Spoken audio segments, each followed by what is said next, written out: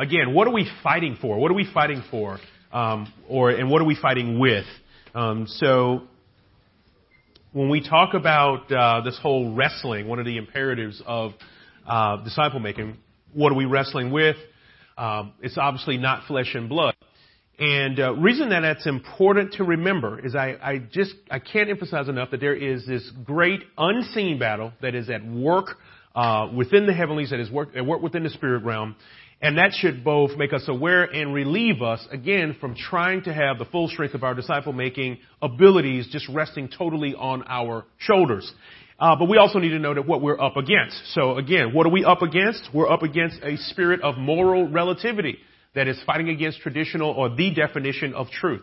Why would Satan want to tear that down? Because if you can make morality or truth relative, then there is no exclusive singular truth, and therefore no need to respond to a single God, because it is inherent that God is a moral law giver.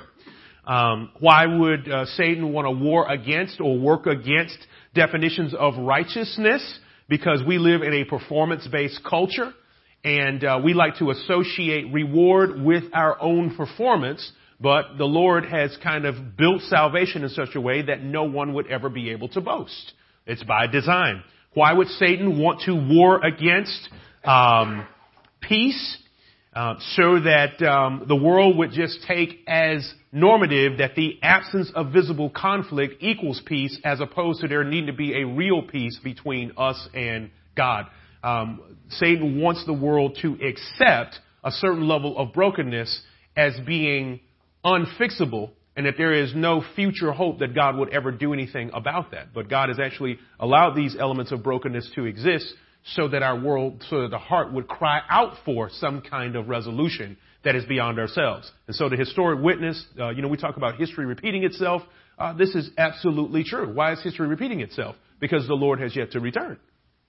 And it will continue to repeat itself because humanity needs to be constantly, or God wants humanity to be constantly reminded of its deep need for a Savior that is larger than our collective systems, larger than our connective selves. I mean, think about this. Look at this beautiful tapestry of brokenness that the Lord has given us. The greatest civilizations of all time always had an Achilles heel. Right? From Egypt to Rome to Assyria, whoever's run the world, whoever's been the leading world power, America now. I mean, we are still the darlings of the, planet, but we've kind of dipped from being the darlings now. People recognize us as still being the greatest, whether it be economically or from a democracy standpoint. But if you pay attention, now people begin to really point at the deficiencies of democracy. So one of the greatest styles of government ever, the world is going, man, that doesn't work either. You see that? And again, this is not this is not to smack at patriotism, but this is a part of the great panorama, this theater that God is creating in which Jesus has all authority and all power. He's giving us this constant theater that says, your best style of economy still crushes the poor. It may not be communism. It may not be, all these other pieces, but man, it still has these features that doesn't fix everything. So democracy, capitalism, diversity and inclusion runs off the rails, right? Personal autonomy, all of these things, these features that make for great and wonderful, productive societies have deficiencies when they are not empowered by or plugged into the gospel. And the Lord would have it that way. He would have it that way so that our hope would be in something other than our economies, other than our government structures and systems, other than our policies and procedures. The brokenness is a part of what makes the harvest ripe. And so we should take joy in that. I know this is kind of like a really sadistic smile, but the brokenness of our country creates the backdrop. The brokenness of our world, not just our country, the brokenness of our world creates the backdrop against which hope in God becomes all the more popular. Hope in something.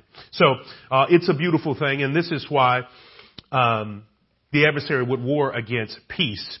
I want you to understand that each aspect of this armor that we're looking at, there is some sort of a facsimile or an attempted replacement for it in culture. Something is always trying to replace that. So when we talk about the shield of faith, which is why I think we stopped, or just shy of that, in verse 16 it says, take up the shield of faith. What is the modern day facsimile for faith? Positive thinking and optimism. So optimism is this. It is simply trying to hope for a positive outcome, but faith, according to the Bible, is trusting God regardless of outcome. Okay? So optimism is just constantly hoping for positive outcomes, but real faith is trusting God regardless of outcome. Now, why is that a powerful axiom, if you will? Why would Satan, can anybody think of, why would Satan want to destroy the functionality of faith? Why would he want to get that vocabulary out of the culture and get people to shift into another gear and just talk about optimism? Why? The Bible tells us that faith has a fundamental core function. Without it, it is impossible to please God. That's right. So if I can destroy the efficacy and the popularity of faith, I am, without revealing myself as Satan, undermining the culture's ability to really connect with God. I'll just make people be positive and be wishful thinkers, but not necessarily have trust in a God who can sustain them throughout any outcome versus just trying to hold God hostage to a particular outcome. When you think about the great distortions of the gospel, right? When we talk about the gospel of peace or even faith, or when we think about the word of faith movement, what is it?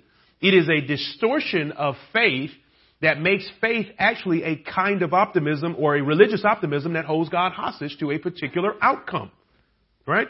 But real faith is being able to trust God regardless of the the pleasure of the outcome, all right? So this is an important practical step for us as believers in our disciple making. Again, as you're witnessing both in your word and in your lifestyle, people need to know what promises of the Bible fuel your faith and trust.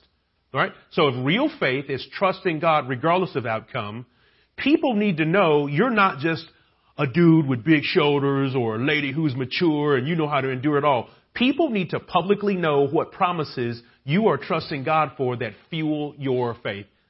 We are told to take up the shield of faith, that it would extinguish all the fiery darts of the adversary. So if the culture is at war with faith and want to reduce us to optimism, the last thing we want to do as believers is to hide our trust in Christ and make people think that we just have a strong moral constitution. That's a tough person right there. Man, that person's hardcore. I wish I had your resolve. Don't let that happen. People should not want your resolve. They should want your God. They should want your faith, right? But how else will they know that unless we are public about the promises that fuel us? And so this is a practical ways. We talk about disciple making. Let people know how you're trusting God in your life currently. Naturally entering into the conversation. I mean, how many people, just basic things that you're doing in life. Hey, we're trying to buy a house right now. Oh, really? Yeah, me and my wife, we're praying about that too. And it might be awkward for them. Who cares if it's awkward? Because when people see those things work out in your life and you have this incredible story, you don't want to try to add faith in on the back end. No, if that's a constant theme within your life, it's like, man, these people trust God for everything. And it's not like you were trusting God because your credit score was like a 500. It was, it could be like a 780 or whatever a good number is. I think you can get a house with like a 635. I'm not doing mortgages. I'm just putting it out there. But the bottom line is, like there are all these nuances. I mean, how many people just know that there are just regular everyday things in life that demand trust in God as you're working through the outcome? Your people, those three people on that list, I don't know if I said this earlier, but I want you to think about this message within the context of the three people you have on your list. Because those are the ones that you're doing life with in some context. And so, what is their idea and their definition of faith and how they see it working in your life? Again, optimism is just hoping for positive outcomes, but faith is trusting God regardless of outcomes. That was fast. Optimism is hoping for a positive outcome, but faith is trusting God regardless of outcomes. All right. And so again, it needs to be very clear that how and why we're trusting God. Now, why does it need to be clear? Is it just we're just trying to wear our faith on our sleeve? No. Throughout the Bible, God has been big about building a reputation. Remember, as early as Israel, when Moses said, "Who shall I tell them has sent me?" Tell them that it's the God of their fathers, the God of Abraham, the God of Isaac, and the God of Jacob. God wants name recognition. Tell them I am have sent you, the eternal God, right? Tell them that I am. And then he later advanced his name. It's the God who brought you out of Egypt. So God is always about building a reputation. When he gave the 10 commandments, what was the one commandment he gave about his name? Not to take it in vain. Now, how many of us recognize that to take the Lord's name in vain isn't about saying special cuss words that include the name of the divine? That was about living a life that was not consistent with the name that God had given them. Living below the name. God is a God of reputation, right? Every knee shall bow and every tongue shall confess that Jesus Christ is Lord. Like the Lord isn't even saving us privately. He's saving us very publicly. And then he's also making the knowledge of Jesus very public. So your witness should be public because you're constantly a part of that reputation of God. And therefore, people need to know that he is not just the God of Branford or the God of Connecticut or the God of Protestants or the God of this or that. They need to know that he is the God of Jim who helped him fill in the blank. Like we must contextualize our witness. But that only happens when people know how we are trusting him. So you want practical steps on how to make disciples? Let people into your prayer life. These are the things that I'm praying about. Oh, by the way, how could I be praying for you and your family? I've never come. I've dealt with some rough customers when it came to the faith, but I've never had anybody reject the opportunity to just pray for something that's going on in their life. It's a great low entry point for sharing the gospel. Because guess what happens when they tell you something that you can pray for? You have a natural door to going back and saying, hey, man, how's it working out? Just want to let you know, me and my wife, we've been praying about that for you. Oh, it just creates. And again, because consistency of dropping seeds and consistency of lifestyle is a critical part of disciple making. I'm sorry if I didn't roll out like some disciple making map and show you like this high-level strategy with lines and dots going everywhere on how to lead people to the Lord and get them to come to your church, and in 5 years your church will be this big. I'm sorry that I didn't bring that. But what I am saying to you is that making disciples is so lifestyle-oriented and organic. But we have learned how to do faith almost like a phantom. We have just been doing it so privately. And we've been made to feel guilty about being public about who we are in the Lord. And another thing that we've done is that we have gotten to a point where we are limited in the number of relationships that we have outside of believers. We have to have non-believing relationships. Is that right? Yeah. We have to have relationships with non-believers. We need regular platforms of access with people who don't know the faith. Right? We need that. That's the only way that this works. Otherwise, the three people on your list, there are people who are already believers. You just hadn't seen them in a few weeks. I don't know if that's happening to anybody, but yeah, do you know any unbelievers? That's a crucial part of making disciples. So let's be public about the promises. This is a crucial part of taking up the shield of faith. Crucial part for you in taking up the shield of faith is that we would obviously have a regular infusion of God's word that is fueling our belief and trust in God. That is super critical because when people see us shaking in our boots, that doesn't bode well for faith. Now, does that mean that we are never scared? No, it is. But we can trust God regardless of outcomes. And the world needs to see that. It's okay for them to see that. And it's okay for the world to see us in situations where the odds are not stacked in our favor. I mean, one of the most compelling witnesses, in the moment of David and Goliath, it wasn't like he was just like, and in this corner, 285 pounds, and in Goliath, 310. No, it was way more exaggerated than that. Right? And so the Lord is very okay with entering into the tension of the underdog. I think sometimes we are also shy on sharing what's going on in our life where we feel like too much of an underdog. We want to share the story once it's fully baked and we're finally getting to a point where we're about to win. No, people need to see you as the underdog as well. It's a great platform for people to understand how big your God is. Because remember, that's what we're giving witness to.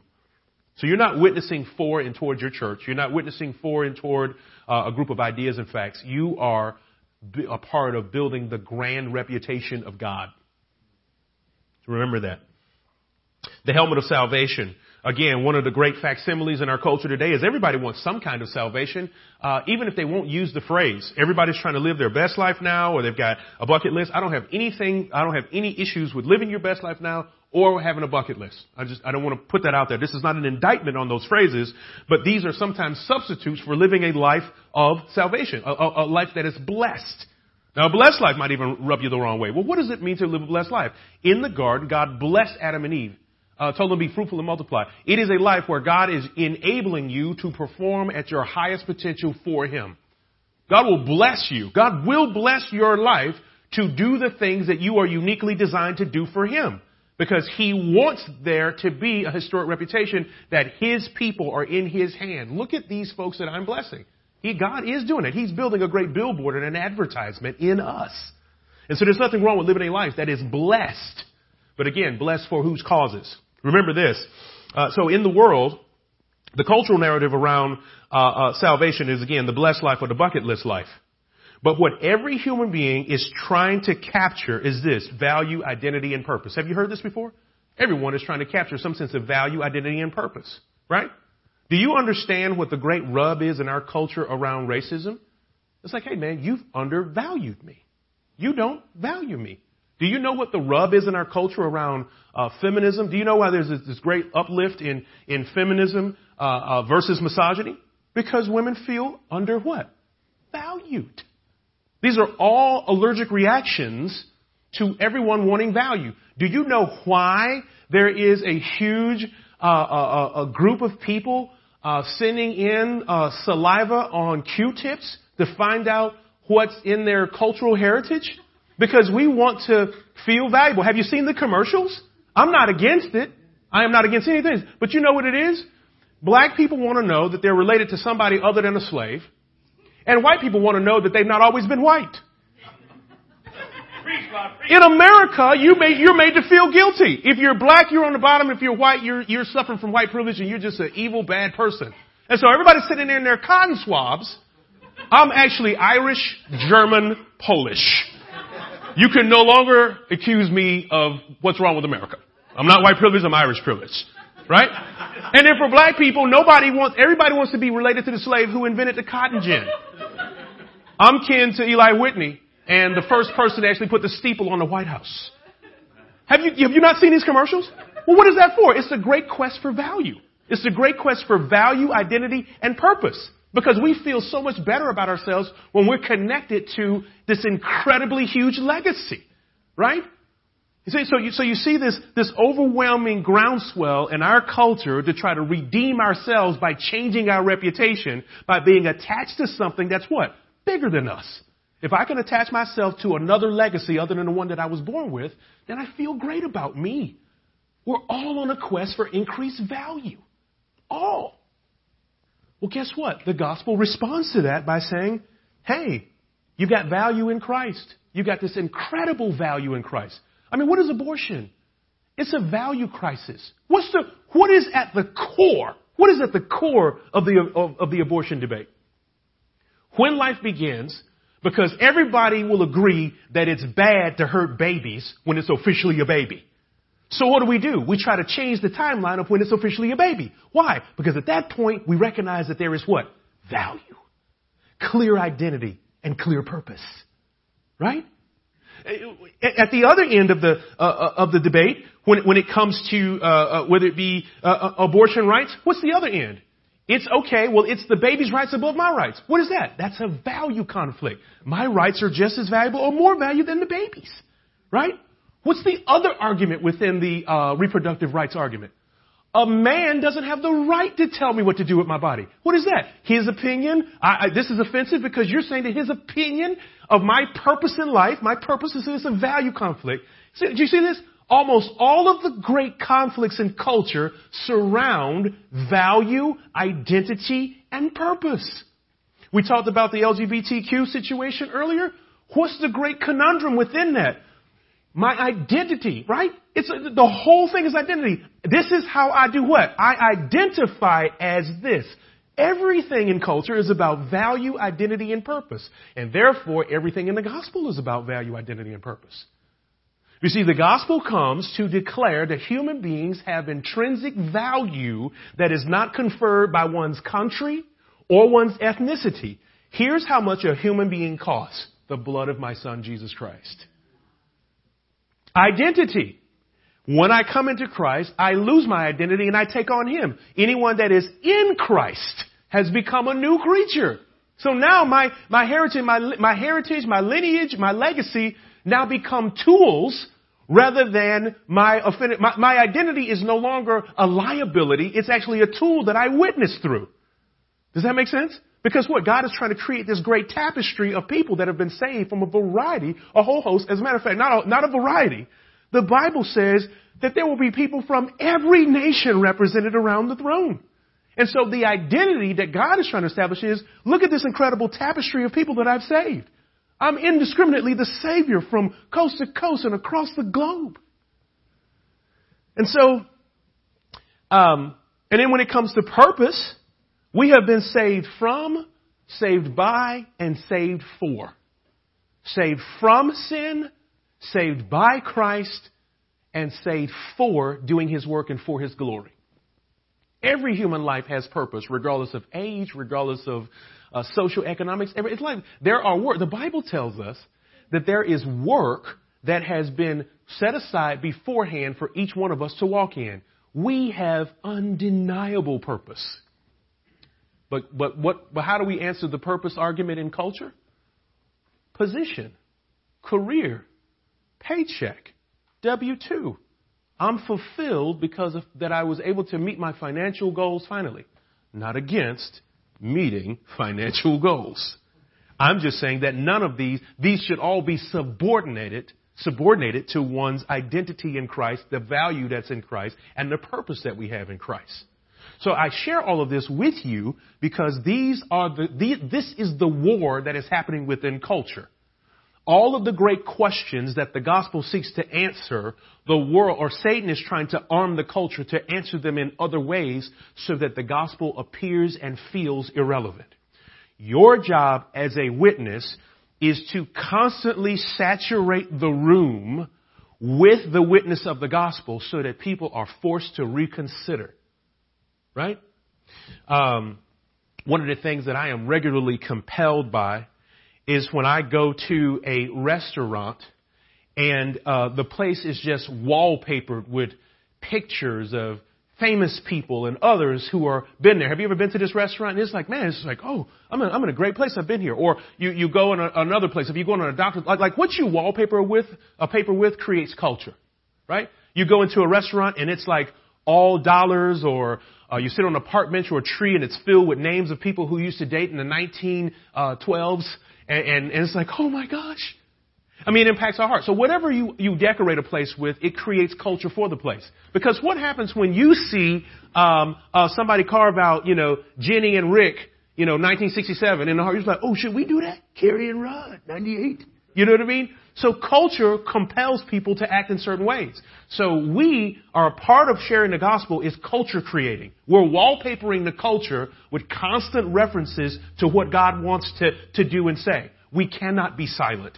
So in other words, our collective effort to share the gospel, while we may not see individual people coming to Christ, we are creating a culture that counteracts this effort to try to make the gospel seem like an irrelevant conversation. So that's a major reason why we institutionally want to continue to share the gospel. We're creating gospel culture, and we want to do that. So we've all been saved from, all been saved by, and all been saved for. Here's what I would ask you as a practical step and part of your witnessing towards your three people. Again, not only are you going to begin sharing with them and showcasing the promises that fuel your faith. We talked about that. Here's another one for you. Ask the people on your list, how do they gain VIP status, value, identity, and purpose? What do they do in life to get, what makes them feel valuable? What gives them their identity? And then ask them how that's working. Be bold enough to ask that. Be bold enough to ask people what is plaguing their life and affecting their faith right now, and how can you pray for them? Not only sharing the things that you're praying through, but how can you pray for them? Be bold enough to ask those questions and be consistent enough to pray about those things and to follow up with them on their outcomes. Recognizing that your prayers about those issues isn't the power per se that's making it happen. God sees you working in this way. He wants people to know him as the God who actually answers prayer. I'll be honest with you. Have you ever met? I don't know if you ever met. I have met many, many times. I've had a person walk into my office and ask me, has God ever really answered any of your prayers? I was like, yeah.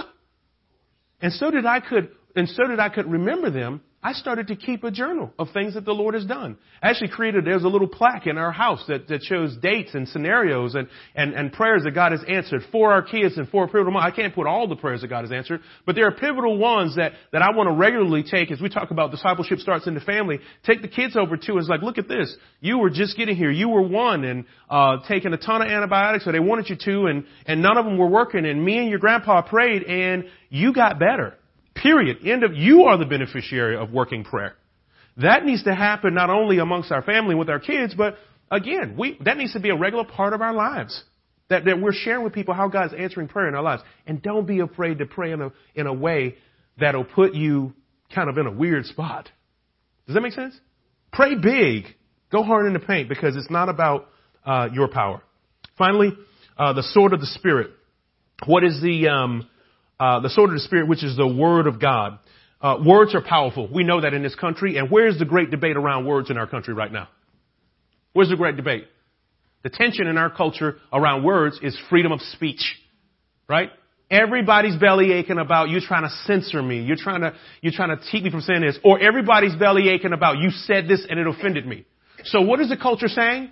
Words have power. Who says them is meaningful? I mean, let's just be honest. I won't be raw and I won't be crude, but isn't it amazing that two people can say the same thing? Here's a cultural witness that God's word matters. Here's a cultural witness.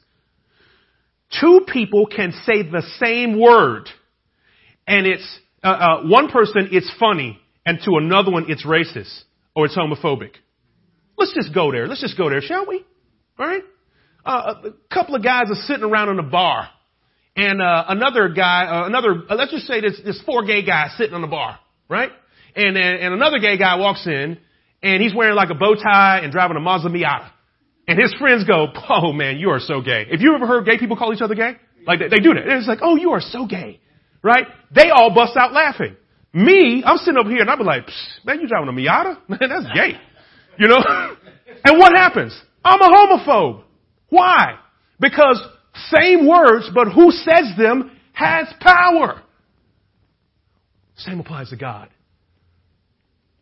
His word has power, not because of just what the words mean, but because of who said them. The culture has already given you a case for why God's word matters.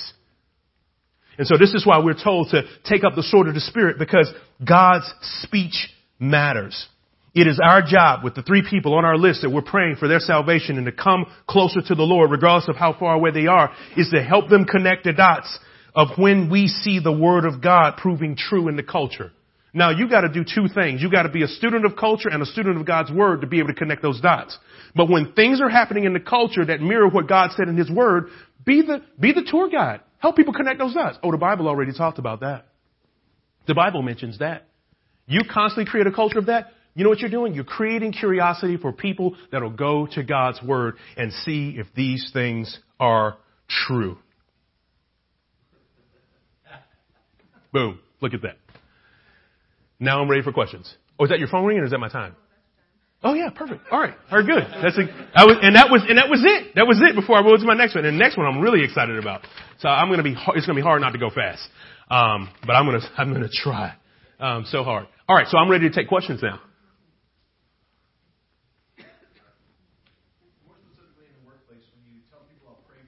Yeah. How do you discern? That's so easy to say. I'll pray for you, and we'll pray for them. But when you pull out and go, let me pray for you right now.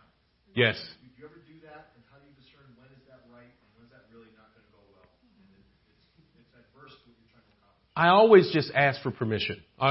Would you be okay? Would you be okay if I prayed with you about that right now?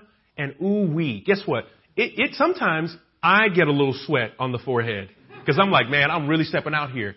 But I'm like, okay, I'm going to do this, or, hey, if you want to stop by the office, I'd love to pray for you. Right. So if it's man, woman, I don't, lay hands on them or anything like that. But if it's a dude or whatever, I really pray for them. And you know what happens?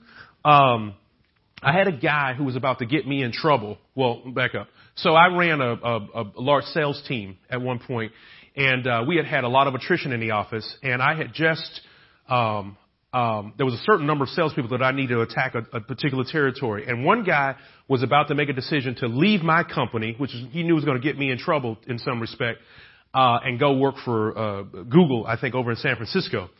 And he comes in the office, and he was like, hey, boss man. And this was coming. Some company, my Hispanic friends call me Hefe, or they used to, or whatever. They were like, hey, I'm boss man or Hefe or whatever. They said, man, can I talk to you for a second? And I was like, yeah, what's up? Can I talk to the pastor and not the boss? And I was like, huh? Okay. I don't know how you're going to talk. I was like, but I understood what they were saying. And he was like, how do you go about making tough life decisions? And he was like, 'cause I have a tough decision and I would like for your prayer in this. And I gave the guy some advice that would probably work against me if the Lord told him to go. And he did. He left and went to another company. But I found out through another peer that this guy broke down in tears by the fact that I was able to give him advice that actually might work against the growth of my own team. I'm sharing it with you to just say, man, I don't care what it is. I've just got accustomed to being awkward, praying with and for people. In the latter season of my career, I had a little bit of an advantage because I had an office that I could ask people to come into, and they would take advantage of that. But also, if somebody was out in the parking lot, I was like, hey, can I pray about that? But I think what was crucial to the praying for people real time, because I think that's so important, because it really does show care. Because what has the world done with prayer? It's just kind of this honorable mention, wishful thinking, blowing out candles on a birthday cake. We hope something good happens. Optimism, right? It's just prayer has become a function of optimism. And I think when we pray for people in the moment, and here's what else is powerful about prayer in the moment. And I'm sorry, let me slow this down. And this is feedback. Thank you. I think it was the two of you that told me to slow down, right? Yeah, good. Here's what I found to be so powerful about prayer. You would be surprised at how many people have never heard a real non-scripted, non-Sunday morning Catholic church liturgical conversation with God. And when they hear people pray, they're like, I got to be honest with you, man, you talk to God like you actually know him. And I'm telling you, that in itself is a powerful witness. And you haven't even started like piercing the darkness, and you haven't done any apologetics. All you did was just pray, and people heard how you talk to God, and they recognized that, wait a minute, the eternal, omnipotent, omnipresent, they probably don't use these terms, the big guy upstairs, you know him like that? And it creates culture. So I would say, pray for people and let them hear you talking to God. Let them hear you talking to God. And I think you're on good ground. It's a great way to. So just to clarify, you say get into a private place. So make it isolated. If you can. Yeah. If you can. Because I think at that point, you're also somewhat protecting the privacy of the person. I mean, if they ask you to pray for something that's kind of could be a real issue for them to do that. No buts, no caveats. Yeah, if you can, get to a private place. I don't know your setting. You know what I mean? Your workplace. Like, I don't know because if you work in an environment where even the offices are wide open like that, like, yeah, so, yeah. Yeah. So I would, I don't have a problem praying in public with people who ask for prayer. I don't. I don't like distractions, and if a person says, and I usually try to enter in with permission, would you mind if we prayed about that right now? Or whatever. So. You got me on the question timer too? Okay. Any other questions? All right, so let's review. For the 3 people on your list, you have a couple of action items. What are they? I think for each point, I gave something that you could do toward 3 people on your list. Does anybody remember them? Being prepared to pray for people. Ask them how you can pray for them. All right, we just kind of covered that one. Letting people know what promises you're actively trusting God for. This is the whole faith, like taking up the shield of faith. What else do we have out there? You should ask them what gives them value. Yeah. Hey, what gives you value, identity, and purpose? Right? So, Rob, my question had to do with that was, Mm-hmm. so I may not ask what was that specific thing, but I always found some of those questions, they give you like an answer that everything's fine.